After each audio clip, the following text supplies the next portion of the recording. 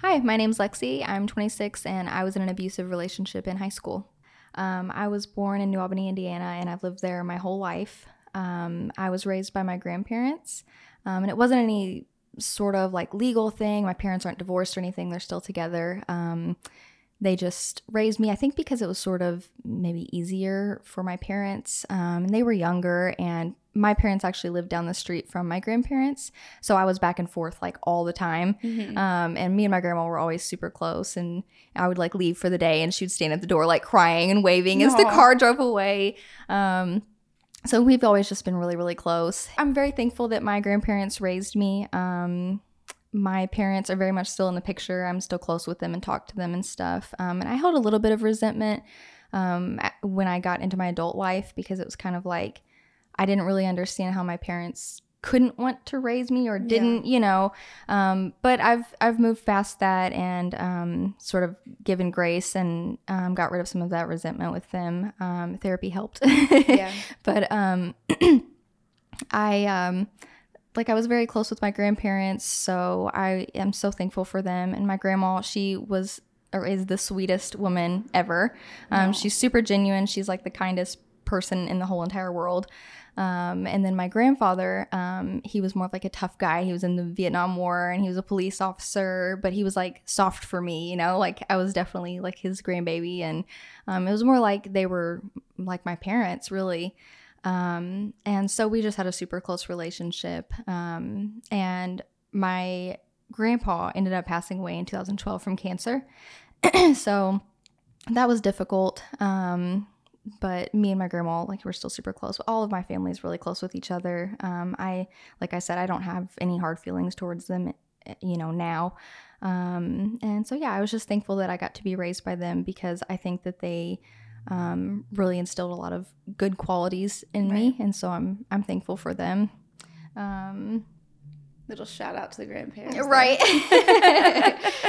She is awesome. My grandma is the best ever. That's sweet. And I do have siblings. I have an older brother and an older sister, and then I have a younger brother too. And he's actually 10 years younger than me, so there's quite a significant age gap there. But my brother and my sister actually weren't raised by my parents either. We have different dads too. So my younger brother was actually the only one that was raised by my parents. So I was never really like super close with them. We would see each other every once in a while, go over to my mom's house and stuff. But I wasn't really super close with them. So even though I wasn't technically an only child, sometimes it sort of felt like that. And I became very independent. So I would learn to play on my own, and I had this huge imagination, and I loved animals. And, so I would like watch Animal Cops Houston on TV and like, recreate that with my stuffed animals and stuff. Right. Like, I really had a big imagination, and, I think thrived by myself after a while. And so I was always fine with that.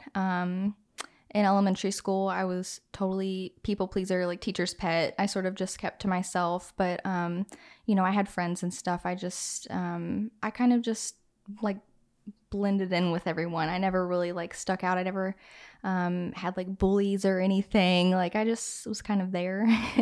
And but I had a good like elementary school experience, and then come middle school, I had like that angsty teenage phase. I had the whole emo thing going on. I wore like skinny jeans and Converse and a band shirt every day. And I was definitely I had a hard time fitting in with people. So I did have friends, but I still kind of always felt like the outcast of the group. And so I just never really found a place like where I fit. And that's like a confusing time too. I feel like no one really knows. You don't know where you belong. And kids are so mean, and so it's kids like are assholes for sure. Yeah, like the music interest and like the things that I liked were very different than like what a lot of my peers and stuff liked. And so I just always kind of felt a little bit different. But I met this guy when I was in middle school. And we had like I think it was like 7th grade, we had a class together, and like the whole time we became friends, but we never like told each other we had a crush on each other or anything. And then come that summer, he messaged me on MySpace because that was like the thing back then. Yeah. And asked me out, and we ended up dating from like 7th grade, summer, like going into 8th grade until like almost into 9th grade. And that was my first relationship ever. So I feel like for being like around 13, like that's a pretty long time, you know? Yeah. And he was like my first kiss, and but it was very like innocent, you know, it wasn't anything super serious. Like we just were like best friends and we just happened to be dating. But that went really good, but unfortunately like we just were so young that I don't think it was, you know, really gonna go anywhere super long term. So we broke up, and there was a guy, this was when I'm in 9th grade now, and there was a guy that was in my English class, and he was super funny, like very extroverted. I was very much not. I was really shy. Like I just kept to myself. And so, I mean, I thought he was really cute, but like I never thought that he would be interested in me or anything. And he had like really long brown hair, which is like my thing. He was like a rocker, like almost like rocker, like cowboy. He wore these like cowboy boots every day with jeans and a white t-shirt. And I just thought it was so unique because I'm like, nobody else really looked like that. Right. And we had a lot of like mutual friends. Like I knew who he was and stuff, but I didn't really like talk to him a whole awful lot. But I definitely had a crush on him and thought he was really cute. But I was like, there's no way I ever would have the confidence to like go talk to him, you know? And then one day in gym class, this kid was like, hey, he really likes you. You know, he thinks you're cute. And in that moment, I felt like I was like on Punk'd. And like Ashton Kutcher was going to come out. Like the whole class was going to point and laugh, you know, because it just didn't seem real. And I was like, there's no way. Like I have to be the butt of a joke right now, you know? Right. And sure enough, he messaged me like on Facebook later on, and we got to talking and stuff, and I was like, I cannot believe this is real life, you know. I think he's like the hottest guy in the school. And so we ended up hanging out, and the first time we ever hung out, we went to this music venue. So he was a guitar player and a singer, and his band played like blues music, which was really different, I feel like, for like a 13-year-old kid. I was going to say, that's crazy. Yeah, like he was very different. And so, yeah, it was funny that he was like into that kind of music as such a, you know, young kid. And, but they were playing at some venues, like probably somewhere where they would have like retirement parties, like birthday party, very like Midwestern, you know, like little bar. And so I watched him play and I was like, oh my gosh, he's amazing. I hadn't seen him perform live before, like heard him, you know, and he was so good. And so afterwards, we go outside and we're like standing in the back alley and he lights a cigarette and I'm like, he's so cool. Like, yeah, I totally love him. Yeah. So yeah, I was just like infatuated with him and I just thought he was really, really cool. And he also, with like having that kind of like Southern vibe, he had that like, you know, Southern, like good gentleman, like very polite manners. And so I was just like infatuated with him, and we continued dating and everything was really good for a while. I was very happy with him. We spent a lot of time together, and I think for me, like, because I grew up kind of feeling like that outcast and like I was like the last to be picked for stuff, you know, and kind of like forgotten in the friend group. And with my previous ex, like he didn't really want to always see me after a certain amount of time that we dated. Like he would ghost me a lot of the times, and then I'd be sitting at my house alone like crying, you know. I'm like, oh, he doesn't want to hang out with me. But this guy, like, he wanted to see me all the time, and I loved it. Like, we got to spend so much time together, and it's like he genuinely wanted to be around me. And so I just like ate that up. I thought it was amazing. And so things are going really good. And we're like, we spent the summer together, and we would go down to this place. It was a music center that his dad rented like a space at. So this music center, like the main floor was like the storefront. He sold instruments and things like that. And then he also had like rooms set up where like the music teachers could have, they would do music lessons and things like that. And then the top floor above that was his apartment, where like the owner's apartment, where he lived at and his family lived there. And then the floor above that was like an attic, and it led out onto like a rooftop. And then the basement, it was like, this building was built in like the late 1800s, so it was really old. And the basement was like all brick. There was no light down there or anything. There was like all these rusty pipes, like just gross. I probably have like mold in my lungs from it, you know? And so we would go down there and hang out a lot, and they would all get together for like band practice. And so at first, like, you know, it was very like innocent fun. We would go there and just hang out. He'd play music and stuff. And then his dad was very, very strict though, like stricter than the average parent. He didn't allow him to have a cell phone or anything like that. He wasn't really allowed to go out and like hang out with other people at their houses and stuff. I think even the whole time that we dated, like he rarely even came over to my house, maybe like a couple times. Yeah. His dad was very, very strict. And so with that, I think with him being strict, he created sort of a sneaky teenager. Yeah, so he would try to use that time, because aside from school, that was the only time he wasn't around him. So it was like he would use that time to do things he shouldn't. And so, you know, it went from everyone playing music and hanging out to then like, oh, let's all go upstairs and smoke cigarettes first and then practice. And then it turned to like, let's smoke cigarettes and then smoke weed and then come down here and practice. And time would get away, and then over time they just like stopped really practicing at all. And his dad figured that out pretty quickly. And then he stopped paying for the room, and so they weren't able to practice down there anymore. So after that happened, you know, we hung out at his house a lot because there really wasn't anything else that we could do. And with his dad being so strict, he like also lived out in the country too, and so like we were kind of out in the middle of nowhere with nothing to do, and he wasn't allowed to even like leave the house and stuff. So like we just would like find stuff around, you know, he had a pond, and so we would like fish, and there was like a garden, so we would like help garden stuff. And it's so funny because I'm like 14 years old, and I'm like, you know, doing these like retired activities. And so, but we spent like a lot of time together, and with that, like I feel like we really bonded and grew a lot closer. And he wanted to see me like all the time, and it got to the point he wanted to see me like every day. And so my grandparents were so nice, and they would drive me all the way out to his house, which was pretty far. I mean, he lived like kind of out in the country, like on this dead end road, backed up to these woods, and they would drive me out there like every day after school. And then his dad usually would like go to his stepmom's house, and then we'd hang out there for a little bit, and then my grandparents would pick me up from their house, usually like around 9 or 10 o'clock at night on like school nights.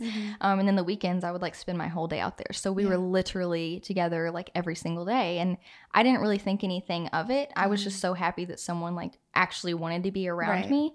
So I didn't really understand the red flags there. And you were young too. Oh, so yeah. Yeah. Like I was so young. I didn't think anything of that. I thought it was great. And so, yeah, we got really close, but at the same time, there were some red flags that were coming up. He started being a little bit controlling, but he would do it in like increments. So it was like, you know, it was never, oh, I don't want you to talk to anyone at all. It would be, I think one of the first times that something happened was I had a friend. He was more of an acquaintance, really. Like we weren't super close or anything, but he had messaged me on Facebook, and he saw it, and he was like, why are you talking to him? And I was like, oh, he's just like a friend. It's nothing serious, you know. And I don't remember what he even asked about. Probably something about school. Like it wasn't anything. And he was like, I don't want you to talk to him. Like you should be talking to me. I'm your boyfriend. You know, you shouldn't be talking to other guys like that.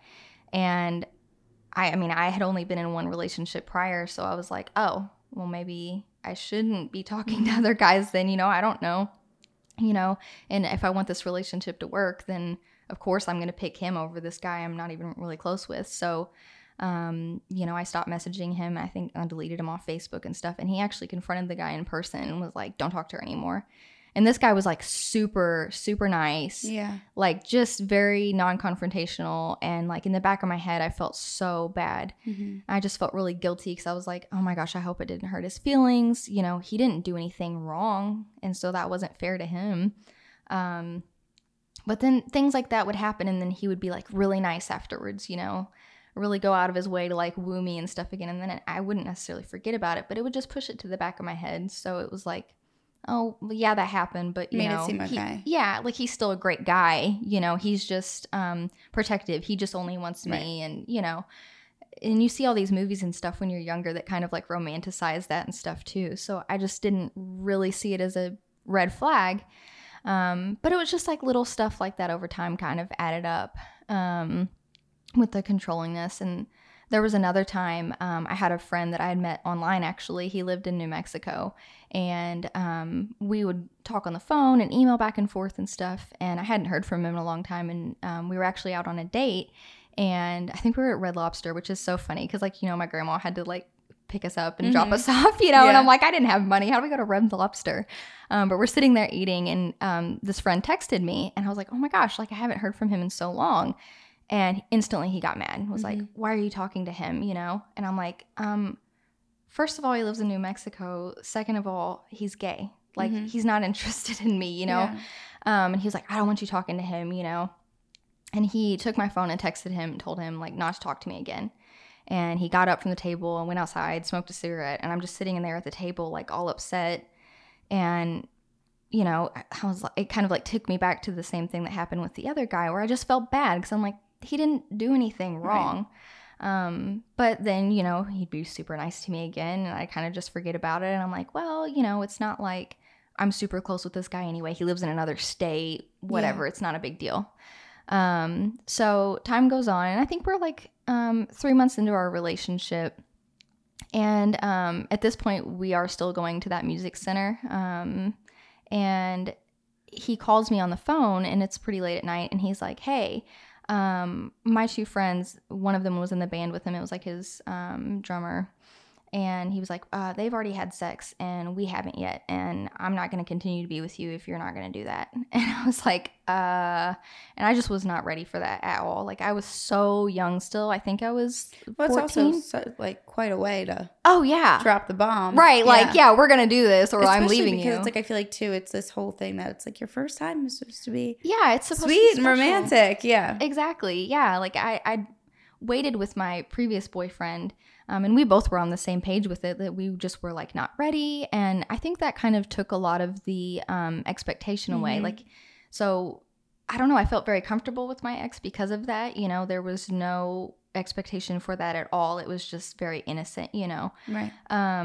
And so I was shocked, and I was like, in my head, I'm like, okay, I'm not ready for this at all. Like, but I really want to be with this guy, I want to make things work. And also, like, 3 months is a long time, to make him wait. And so.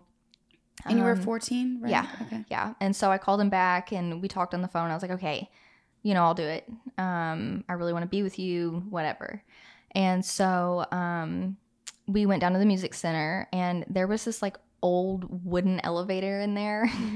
And it was like rusty and gross and just scary, and it didn't work anymore. And we were like, okay, I guess we'll just go in here, because at the time the owner, like, he worked there and stuff. He would be there all the time and stuff. So we had to like find somewhere to go. But like with his dad being so controlling, it was like, really, this was like the only place we could get away. So like he lays down a towel and just like gets right to it. And I was like, this sucks, know?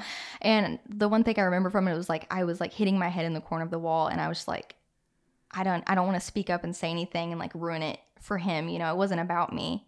And looking back, I'm like, that's so sad, that it wasn't about me at all. It was just like, okay, I'm doing this for you. And so, he finishes and leaves, and I'm just sitting there, and I just start tearing up because I'm like, oh my God, that was it. Like, that's going to be the story that I have for the rest of my life.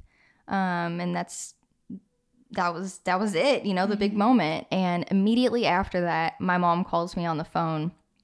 And I mean, obviously she had no idea, but I feel like mother's intuition is just crazy. Right. So that almost made it feel worse. Like, I was really guilty, and I don't know if I even answered the phone, but I just sat there crying and was like, well, that's it. He left? Yeah, he just got up and left, like, right after. I don't even think he really said anything. And so I was like, all right.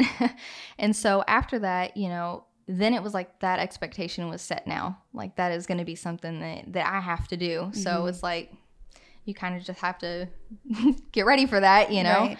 And I still just did not feel like I was ready at all. But like, it was what it was. And so everything was going good for a while. We would hang out down there. And then, like I said, eventually, like, his dad stopped paying for that. So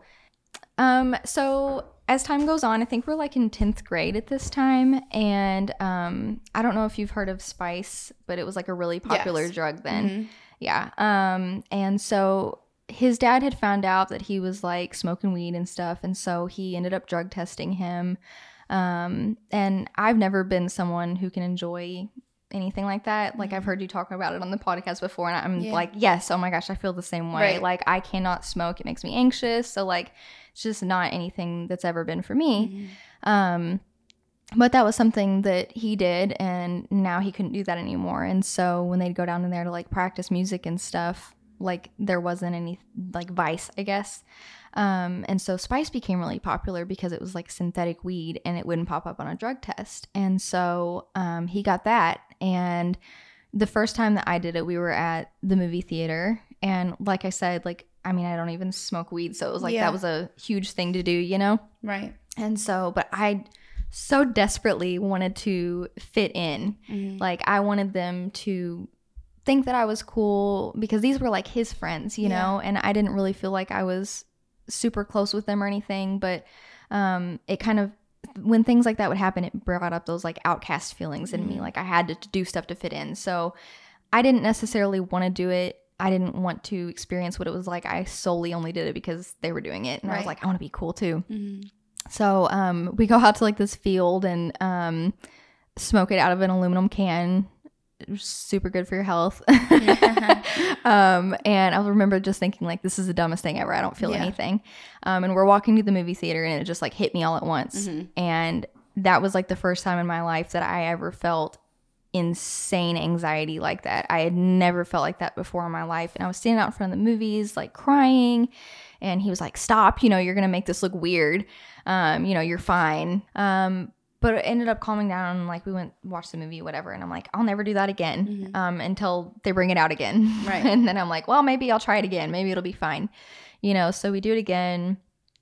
And same thing. It just made me extremely anxious. And I just was like waiting for it to be over the whole time. I would like write down in my notepad and be like, okay, it's 10:50. And check my phone again and be like, oh my God, it's only been 2 minutes. Like, worst feeling. Worst ever. Yes. Time goes by so slow. Yes. And you're like wanting it to end, and it's just going by so slow, and it's scary. And I really think that, I mean, that was like the first time that I'd ever had crazy anxiety like that.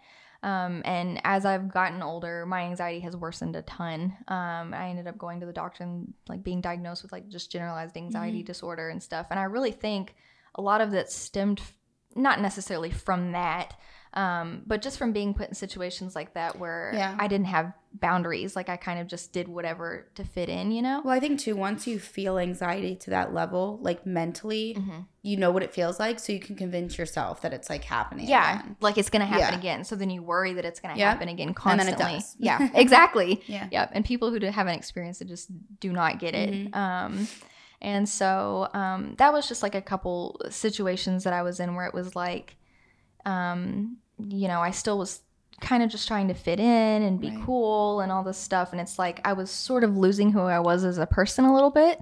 But at the time, like I wasn't really aware of that. I think I did it a couple times after that, and then that kind of stopped. But we stopped going to the music center altogether. And then thankfully that kind of trend died down. And so I didn't ever do it again after that. But we started hanging out more, and he was just starting to become even more so controlling, like with hanging out with my friends and stuff. He wanted me to hang out with him all the time, and so my friends were kind of like on the back burner, so I didn't see them as much. And so my relationships with people just started to kind of dwindle over time. And I didn't really notice it at the time, though. You know, I still was just like, oh my gosh, I'm with this guy who wants to be with me, and he really loves me, and, you know, he wants to hang out with me. And so I lost a lot of those friendships and became pretty isolated. And, you know, like he just wanted me to be only in like his friend group. Like I was only allowed to talk to those people, you know, but he didn't go out of his way at first to say that, but it became abundantly clear after a while, like, okay, well, anytime I talk to anyone else, you get mad at me. So it's like, it's just easier not to, you know? And so even hanging out with them, a lot of times I wouldn't really talk to them either. And so just little things over time with the controlling and like the isolation.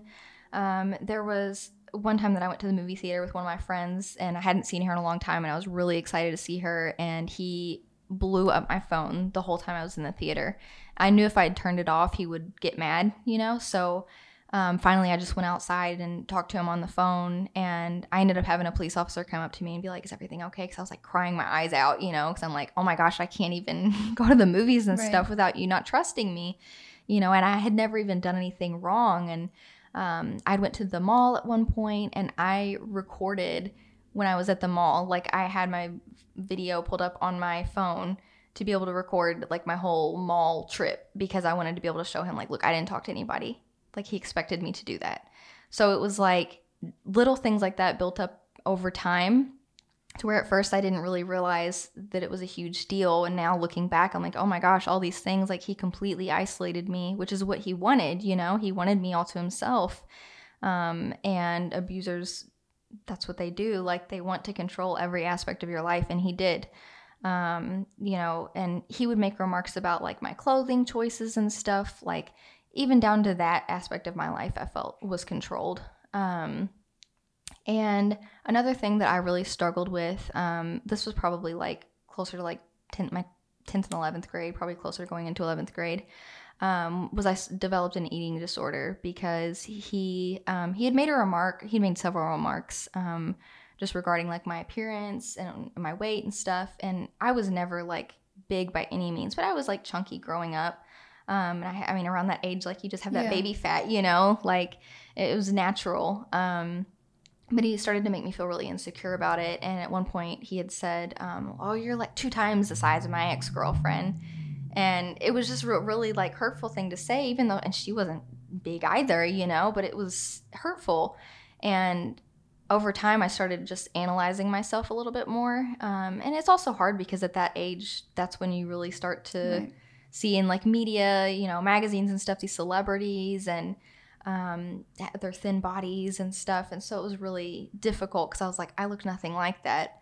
And in particular, he loved Kim Kardashian, which is funny because now I love her. But back then I hated her because I was like, I want to look like her, you know? What does she have that I don't?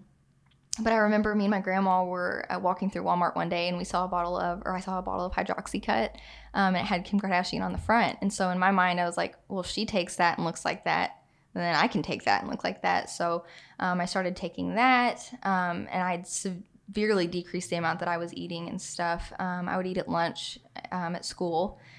This was like during the time that I think Obama was still president, and so like, you know, the whole Michelle Obama, like they did the like healthy kids eating, and so we had like a line specifically for like salads, baked potatoes, things like that, like healthier options. So I would go through the line and get like a salad like every day. And then after school, I'd go to his house, and I'm a huge animal lover, so I'm not really a big meat eater or anything. And, you know, then I go to his house at night, and they're like, we're having squirrel. And I'm like, no thanks. Squirrel? I've never even heard of that. Yeah. Oh, my gosh. Yeah, that's Indiana things. Okay. Yeah. And so, but I was like, no, I don't think I'm going to eat that. So I would a lot of times go without eating dinner and stuff. And so I dropped the weight really quickly with that, and the, you know, like the Hydroxycut and stuff, sometimes like laxatives. And in my mind, like, I didn't think anything was wrong with this, you know, like I just never saw it as like a problem, but I dropped the weight quickly, and people were making remarks. And one of my friends actually was like, my brother was thinking like you're on drugs. And in that moment, I feel like I should have felt shameful or guilty, but I didn't. Like, I felt proud. Yeah. And I was like, oh, it's working, you know? And unfortunately, this was also the time that like the, pro Anna stuff was like really popular, like on Tumblr. So I would see those pictures for like inspiration and stuff. And I dropped down to like 100 pounds. And it still just was like not good enough. I still didn't feel good about myself. Would he make any comments of you losing the weight? Not that I remember. Okay. No, it's like he never really like picked up on it or like complimented me. No. So in my head, it was like I was like chasing for that. Like I wanted him to think I looked good, you know, but he never said anything. And so I just kept doing that.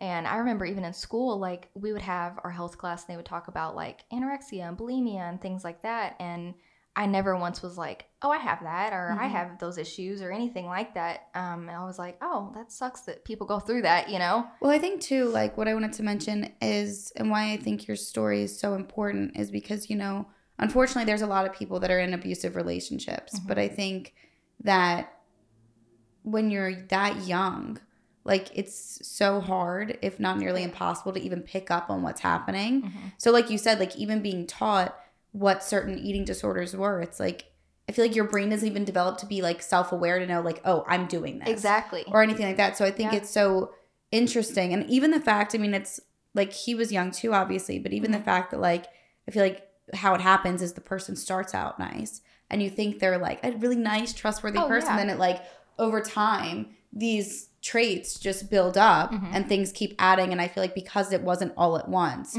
it's hard to see like, oh, this is a problem. Right. And I feel like too, everybody wants to feel like loved and needed. So like to have somebody, I feel like that like wants to see you at the time, like you were saying, it's like you almost hold on to like those things and kind of let go of, oh, well, now I'm basically like ruining myself trying to make this person happy mentally and physically. So yeah, no, I just wanted to mention that because I think that that's why it's even more important because of the fact that when you're young, that's like something you're not even going to realize. Because at that point, it's like, who's talking about abusive relationships when you're 14? Exactly. You know what I mean? Like no one's going to tell you, oh, look out for this. That's something that you learn over time or you see as you get older. It's not something that you would think you would be in from such a young age. Oh yeah, never. No, it's like you learn about this stuff, but you don't apply it to you then. Right. Like it seems like your mind just isn't there at that age. No, your brain is not even like fully developed at all to be making like rational decisions and especially to be in like long-term relationships like that.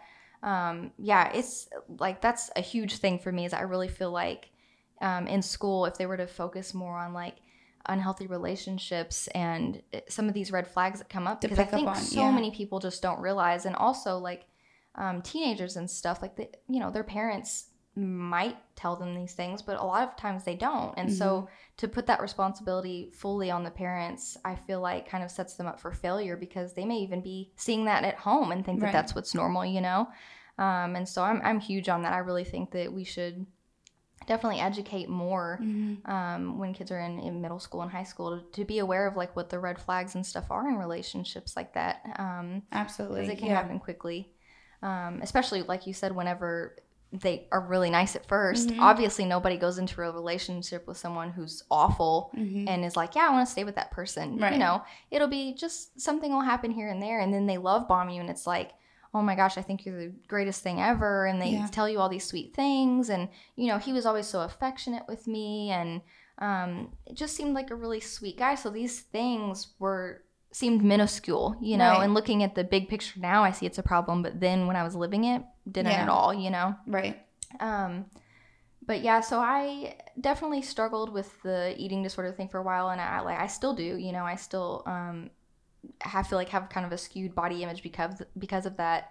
And I get in habits of like restricting and binging and stuff. But I feel like at least I'm self-aware enough now to know like, okay, that's not healthy, you know? Like, and so, but that was just one of the things I feel like he did that kind of affected a huge part of my life. And, you know, it's been 10 years and that still affects me to this day. And so while we were dating, you know, of course, after like we both had lost our virginities to each other, and when we would go over to his house and stuff, it was his like usually his stepmom's house in the like evenings and stuff. We'd go over there, and that expectation was still always there. And me, like I was such a people pleaser, like goody two shoes. I didn't want to get in any trouble ever. So I never really wanted to have sex. Like it was uncomfortable for me. I'm like, oh, what if we get caught? Like, especially too after your first experience being the way it was. Yeah, like it, you know, it didn't really. It was always more of a chore. It felt like it was more for him, and so it was nothing that I ever necessarily wanted to do. And so it totally like ruined my relationship and view like with sex in general at such a young age. And so, but a lot of times we would still continue to do that anyway. And I'm so sorry. That's okay. She's so cute. She's like, really, I'm really needing the star here. She's a hugger, that's for sure. It's my girl. She's so cute. I know, she's a sweetie. She really is. But like, it's like just Just like feeling like an Just obstacle like, how course close right can now. I get? Mm-hmm. So I feel like it just ruined my relationship and my view like with sex in general, and it made it more of like a chore rather than something I was like Enjoying. wanting to do. Yeah, and I feel like when you're that age, like, you know, your hormones and stuff are crazy, and so it's like that's something that you should want to do and enjoy. Mm-hmm. And like, you know, and I think at that point I was probably like 15, 16ish, so I was a little bit older, but still. And so we would go over there, and a lot of times he would expect that, and it was like pretty much every day. And like I went over there every day, and like that would sort of be expected of me. And so that was difficult. A lot of the times, like, you know, if we're like watching TV or something, I feel like I would kind of just like dissociate and like start to watch TV and like not really be in the moment at all. And I didn't think like anything of that then, you know. It was just kind of like, well, I'm his girlfriend. That's what I'm supposed to do, you know? Yeah. And if I say no, I'm not going to be a cool girlfriend, or he's going to get mad at me. So, like, whatever. It's just easier to go along with. And I didn't think that was a problem. And there was one time specifically that we were arguing about something, and he had like wanted me to perform oral, and I was like, I don't want to do that. And, you know, I'm like crying and stuff, and he was like, well, if you don't, then you can hit the road, you can go stand outside in the rain and wait for your grandparents to come pick you up. And his parents are literally like in the next room, have no idea like any of this is going on. I'm like, you know, trying to be quiet, like crying and stuff, because I just never wanted to cause a scene. Right. And his dad was a pretty scary guy too, so it was just very intimidating for me. So I just never spoke up and said anything. And so I did it, and I cried like the whole time. He did not care. And that was something like I went home and really thought about that and was like, oh my God, like how can someone do that, you know? Right. Still though, never like realized what a problem that really was. Absolutely. Until, you know, I got older and started thinking about it and stuff. Like I had no idea. And so, that really continued for like the majority of our relationship. And yeah, I feel like it kind of just diminished any good relationship that I had with that at all. And it's something that I still struggle with to this day. You know, it's taken a lot, and it's affected my current relationships definitely, you know. And well, so that's been a hard too, thing. yeah, with anything physical, I think a huge part of it is, I think half of it is like for that like sexual satisfaction, and the other half is like if you're doing it with somebody that you're in a relationship with and you love it, it's supposed to feel like you're getting closer with that person and romantic and give you that like boost of love kind of feeling. So I think that for that being your first experience of that, it takes all of that meaningfulness out of it. Oh yeah, 100%. And it's like you were doing it so often, and each time it had less and less meaning. Exactly. So it's like, how do you get that back with someone new if that's basically how you were trained from the beginning of like, this is all this is. Yeah, it's just like a chore. It's not, it's this. Especially because he didn't care. No. Like he was not thinking about how does she feel, is she enjoying herself? No. No, never. He could not care less. And so that was really difficult. Over time, he started to become a little bit more like physical and sort of temperamental and stuff, and to the point where I sort of feared him a little bit. I wasn't allowed to talk to anyone in school, and he made that clear. Like he actually not even said, like friends, like girlfriends? No. Like he actually said to me, if someone were to ask me like for a pencil or something, like I was expected like not to talk to them at all. He never directly said I couldn't talk to my girlfriends. I just didn't have any anymore. So, you know, that kind of like, he isolated me so much that it eliminated that. I feel like if I did have girlfriends, he probably would have been like, oh, I don't like her because of this, you know, whatever. And so, yeah, he fully expected me not to talk to anybody at all. And I was like, that's kind of an insane request, you know, like, and I was such a like good-natured person, like friendly, nice with everybody. So it was really difficult for me to not talk to people because I'm like, well, now everyone just thinks I'm a bitch, you know? Right. And I didn't want that. Like that was hard for me. And like, I was always so afraid that like while I was in class, he would walk by or something and see me through the window, like talking to someone. And so like the whole class, I'm like, if someone asked me something, I like glance up at the window and stuff. And I was genuinely like fearful of him. And he broke 2 of my phones. One of them the first time, because he wasn't allowed to have a cell phone, he would take my cell phone during school. Like beginning of school, I'd give it to him. He would have it all the way until the end of school. And so he would use it like to text people and like use the internet and stuff. But one time he broke it and brought it back out to me, and he told me that it was an accident, like he'd sat on it or it fell or something. And I didn't really think anything of it until like a year later. And somebody was like, "Oh, hey, isn't that your boyfriend?" I'm like, "Yeah." And he was like, "Oh, well, he broke your phone that one time. That was so crazy. He broke it in class." And I was like, "What are you talking about?" And he was like, "'Cause you had that rap song on there," and he didn't like it because it made him think of like your ex or whatever. And so he like snapped your phone. And I was like, I didn't know that. Yeah. I didn't know that's what had happened. And I don't remember if I ever confronted him about that person telling me that or not, because I feel like if I would have, then he would have known like, oh, but you talked to somebody. Why were you talking to them in the first place? And it would cause more issues. Exactly. So to let that go, he broke another one of my phones during lunch. He just like snapped it. And, I'm like, I'm in high school. My grandma's like paying for my phone and stuff. So I'm like, I feel horrible having to tell her like, oh, I broke it on accident. I didn't want to tell her the truth. Because his image was still very important to me. Like I wanted my family to like him and stuff. And so I didn't really tell them a lot of that. And there were just some other instances that he would go out of his way to like make me feel really degraded. There was a time I was walking into my class before when we were standing in the hallway, and he was mad about something, and he took his water bottle and opened it up and dumped it on my head in front of everybody. And so I just felt so like numb in that moment and just detached, and it was just very degrading. That's bullying. Oh yeah, like he was literally a bully to me, and I had never experienced that from anyone before. Like he took out whatever built up anger he had inside, like on you. Definitely, yeah. I think because he was so controlled, he controlled me, right? And so, that was like one of those moments that really like. It just stuck with me because I remember everybody looking at me and like nobody said anything, right. And I had to walk to class with like soaking wet hair. And there was another time in the lunchroom that my grandma would stop at McDonald's every once in a while before school because she actually worked at the school in the cafeteria. So I would like see her on my lunch every once in a while. And I had brought McDonald's for him that morning, and he got mad about something and threw the bag at my head in front of everyone. Nobody said anything. It actually ended up like hitting a girl behind me. I was like, sorry, my boyfriend's crazy.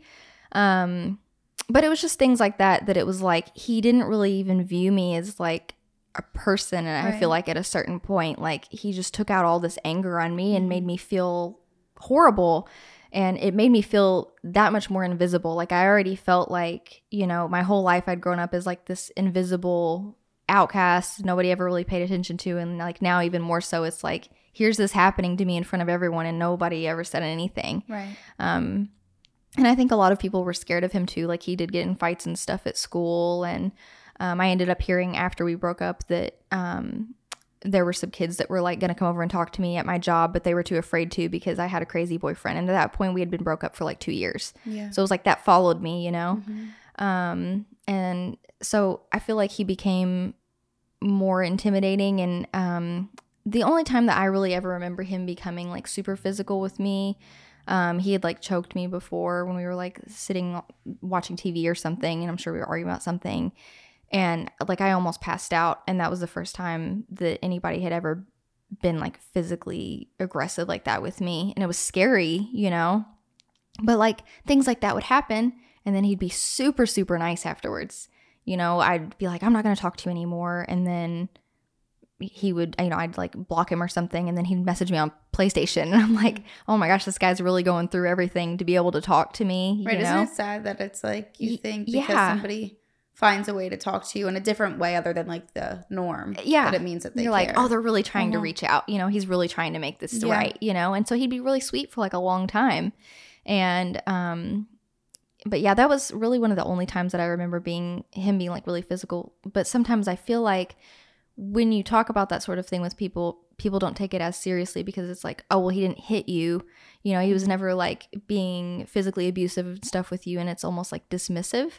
And it's like, but what about all the other stuff? That's still just as hurtful and painful. But I feel like a lot of times people sort of dismiss that you know, well, at least he didn't ever hit you or anything like that. I don't think people realize the impact that emotional abuse can have on people. Oh, yeah. Because like you said, those things go with you your whole life. Like, not only is it something that you remember, but like it's traumatic. So like it gives you PTSD in ways that you don't even know. Like, and I only say that because like I was in a relationship that there were like, it was more physical at times. And I feel like right out of it, I definitely was, every time I'd hear a loud car, I was like scared it was like him. And then even years later, when I had some sort of issue happen, like I just started crying, and it was like shocking to me. Yeah. That like after all of these years, when you think you're fine, if like one little thing happens that even triggers like a memory or a thought of a past experience, it like there it is again. You know what I mean? Which is so crazy to me because, but yeah, like you said, physical or not, people definitely dismiss it. I don't think that they realize the effect it can have on you, on like within yourself, but then also your future relationships. But just in general, like even with the eating and stuff, and your self-image, and even what you expect from other people. It's like, how do you even know what's right and what's wrong after something like that, especially when it's one of your first relationships? Oh, exactly. Yeah. It like taints the whole view of what a healthy relationship is. You don't really know. And then in future relationships, it's like, because you went through that and you now realize like, oh, that was so awful and traumatic.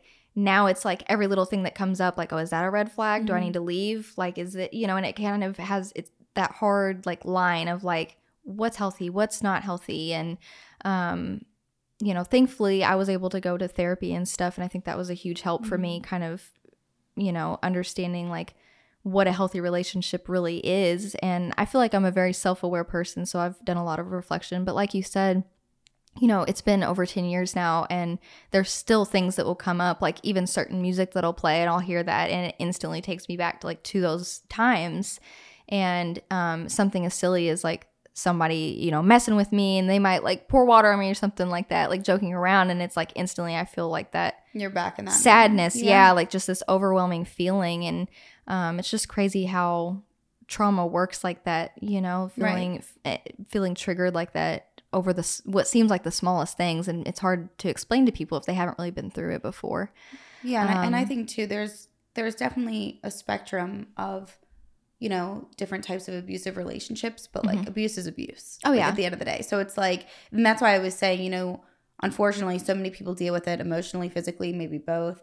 But at the same time, when something's happening to you that young, it's like there's probably so many kids that are even like whether it's a guy or a girl doing the abuse, they might not even realize what they're doing because like on that side of it, they're still young. And it's like they're only probably acting out in the ways that, like how you said his dad was so controlling. Right. Clearly there was something within him from that that was taught to him, making him act that way and take that out on you. Exactly. So he needs a lot of fucking therapy, obviously.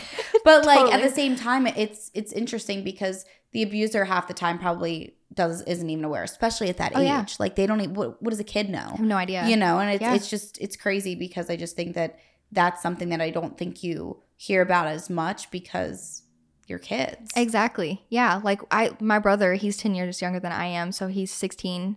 And thinking of him, like even a couple years ago at my age then being in a relationship like that, I can't even imagine because he was so just a kid to me. I'm like, you know, he's playing like Minecraft and stuff. And like, I'm over here like smoking spice and having sex with this guy and like, you know, put in all these like dangerous situations and stuff. And it's like, I just can't even imagine my brother being in a relationship like that with someone, you know? Right. And, you know, my grandparents, like they had no idea. And so I just think it's really important to bring up and talk about like with teenagers and stuff and just make them aware of like what's going on. Because I looked up the statistics before I came here and it's like 1 in 3 teenagers admits to being in like a abuse or some sort of like abusive relationship as a teenager before they even reach adulthood. And that is crazy to me because it's just something you don't really ever hear about. Like even when I was younger, I thought that kind of stuff happened, you know, like as an adult. And I thought, you know, rape is like what happens in a like back alley with strangers and stuff. And that it's, that can't happen in a relationship, you know? Right. And that's that reminded me of what else I was going to say before is that not everything, it's not a one size fits all. Like, and that's literally what I was saying last episode too, is that somebody can look a certain way, or you might think in your head like, oh, this is what something looks like. Right. But it doesn't always look like that. Yeah. And yeah, I mean, like in the situations that you were in that you clearly didn't want to do certain things, like that might not be what you know, might not be rape in an alleyway, but it's rape in a relationship. Right. And I think a lot of people aren't aware of that. And I know that I always say this, but there's always somebody that listens that might even be younger and be like, oh wait, my boyfriend kind of does some of those things. Yeah. And then they might realize maybe that is a problem because like I literally can't stress enough, like when you're that age, even like what you were saying, at that time, all you want is to like be with a cool guy. Right. Or you look at people and I feel like you're so, what's the word? Like there's a word for it. Like what is it when you not like easily influenced, but like you there's a like word. Impressionable? Yes. Thank you. Like, you know, people, you're just so intrigued by people too. It's like you see somebody and you're like, I want to do that, or I want to hang around that, or that's so cool. So it's like when somebody does these things, you're not going to pick up on it. Oh, at no. all. It's like romanticized. Right. You know, you see that in like movies and stuff. And I'm like, oh, I want that like very dramatic, intense love, you know, and it didn't seem like toxic to me at the time. It was just like, oh, well, we're just so in love. He's just crazy about me. Like, you know, he just really loves me. That's why he acts like that. He wants me all to himself. And so part of you is like flattered by that. And especially for someone, you know, if they grew up like me, that kind of felt like they chased for that their whole life, you know, I feel like it makes it a little bit more difficult and easier to get yourself put in those situations. Yeah, and I think even too for parents, I know it can be hard because obviously kids can easily hide a lot and probably don't want to share everything with their parents.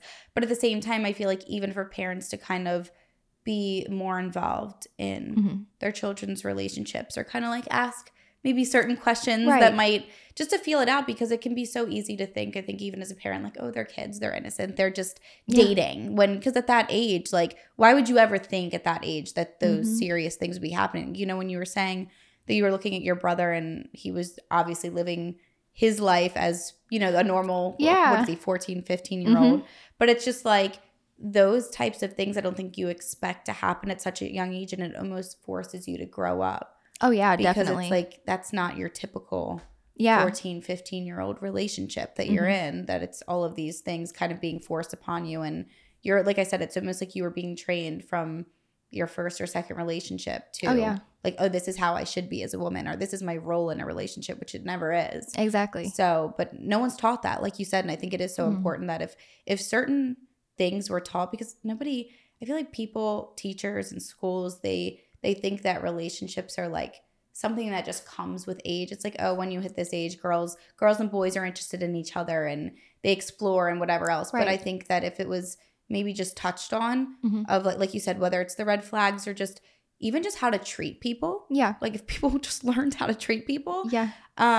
Maybe some of these things could be, even if not prevented, just kids were more aware. Oh yeah. That this isn't right. And consent is a big one, I think, too. Like, oh, absolutely. I feel like I didn't really have a clear understanding of like what consent really was until I got older. And so learning like that it is an enthusiastic yes. If it's anything less than that, it's a no. Well, you know what I mean? Even people that think that because that's your boyfriend. Right. That it doesn't count because, well, you've done it 10 times before. So what is it, you know, even if you didn't want to this time. Exactly. Like, yeah that's back to like the one size doesn't always fit all. And people should be very aware that no is no. Right. And no matter if you feel like you're close with somebody, because like you were with him for what? 3 years? Oh my gosh. Yeah. I think 3, because it was 9th grade to 12th grade. We ended up breaking up my senior year of high school, like towards the end. Right. How was he with that? Was he? It actually was not too bad. So towards the end of our relationship, just after so many things had happened and I just was feeling very depressed. My grandpa passed away around that time. It was in 2012. And so it was just me and my grandma on our own. And I was having a really hard time with my grandpa's death anyway. And then just with the added stress of this relationship, I was mentally, physically exhausted all the time. Right. I would come home and just want to sleep all the time. Like I felt depressed. And so you just weren't hanging out with him as much? We still definitely hung out. Okay. Unfortunately, I felt like I didn't really want to, but I didn't want to make him mad. Right. And so, I felt depressed all the time. And even going over to his house, like we would take naps at his house. He actually wasn't allowed to take naps. which is crazy. But you know, I would go over there and like sometimes try to lay down and stuff when we watch a movie. But it was just exhausting to be in something like that. And I kind of just got to the point where I was feeling pretty fed up, but I didn't know when to leave. I was like setting deadlines, like, okay, if he doesn't get better by this time, I'm leaving. And then something would happen. I'm like, okay, actually, like next time, if something bad happens again, I'm not staying anymore. And actually, after my grandpa had passed, this was shortly after, we were arguing about something, and he was like, he had said something about my grandpa passing away, like, and it was very hurtful. And I was like, why would you say anything like that? You know, it was just very disrespectful. And so he had walked off to the bathroom, and I was sitting there in my computer chair, like kind of just crying to myself. And because my grandma, we were actually over at my house, and my grandma had left to go get us like food or something. So it was just us two there. And I had like this bulletin board type thing like hung up on my wall where it was like my vision board. And so, you know, I had like pictures of like the dogs we wanted and like the houses and stuff. Like it was like our future together basically. And I had a picture of us hanging up, and I'm not really a religious person. I would guess I would be more spiritual, but I definitely believe in like signs from like the universe and stuff. And that day it was like abundantly clear. So I'm sitting there, and the picture of me and him falls off the wall and onto the floor. And I look over at it, and of course this was like right after my grandpa had passed, and he had passed in that apartment, and I just was like, okay, I get it. Like I gotta leave, you know? It was like he had been removed like from my future.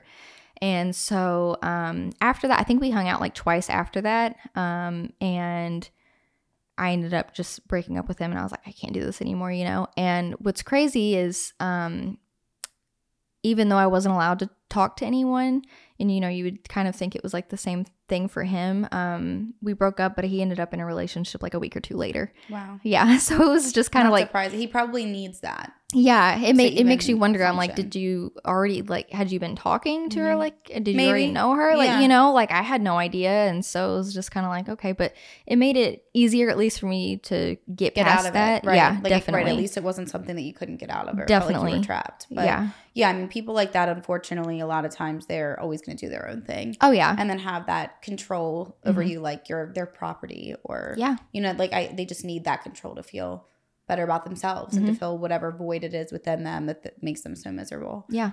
But no, I think it was great, and I think, like we already said, I think it is such an important topic to talk about, not only being in an abusive relationship, but also being in one so young, because it really isn't talked about a lot at all. So. Not at all. And it makes a huge impact on like the rest of your life, and takes a lot of time to heal from. I'm still not fully healed from that. So right. And also I think we've had a lot of people on talking about therapy, and I'm not somebody that had, I don't want to say I had like no success. I mean, maybe I didn't really have success with therapy, but I just got a Charlie horse.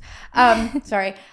No, I'm not somebody that I've gone to therapy, but I think I kind of like do therapy with myself, and that kind of helps. But I've had a lot of people on recently kind of talking about therapy and how good it is. And I feel like that's another thing to bring up, is how important it is. Like, even if you're out of something, or you go through something, whether it's death or a bad relationship or literally so many other things, how important it is to seek help and to talk to someone. Like, even if therapy is not something you stick with from like, you know, now forever, right? To still kind of take that step to be like, all right, it's good for me to talk about this and kind of sort through in my brain, like, what happened to me. Exactly. Because I think a lot of people think, even for myself, like a lot of people will think, well, now I'm out of something, or now that that's over, or now that I moved past this, like, let me just forget about it. But like, our brains don't forget. And that's why like there are little triggers that come up in the future that will have an effect on us. And that is why, like, I always say and believe that we are who we are because of what we've been through and what we've experienced. And I always say there's one of two ways to deal with that. You can either learn from it and grow from it and be a better person, or you can let it kind of just like take over you and have that negative effect. So no, I think it's great that you went to therapy and bring that up too, because I really do think maybe that isn't the answer for everybody's problems, but I do think it's important to sort through what's happened to you and talk to people, because that's the only way I think that I don't think the only way, but I think it can really help you heal. Oh, definitely. And at least get you on the right path. Especially having like a professional opinion to really break down. For me, it helped me break down like, okay, really what was it like in my childhood that made me the person that I am today, that allowed me to be in certain situations, you know, like the root causes of things. Definitely. Yeah. So I think it's hugely beneficial, even if you're not going through something or haven't really been anything, just to kind of like deep dive. Why am I, you know, why do I do certain things? Because everyone has flaws and stuff. So yeah, I think therapy is great, and it was a huge help for me. And even though I talked to them about kind of like a small summary of like what happened, really the big things, I still never to this day in the 10 years, even in my relationships, have sat down and actually talked to someone and told them like my full story. This is literally the first time. Yeah. So it's really meaningful to me just to get it out there and like,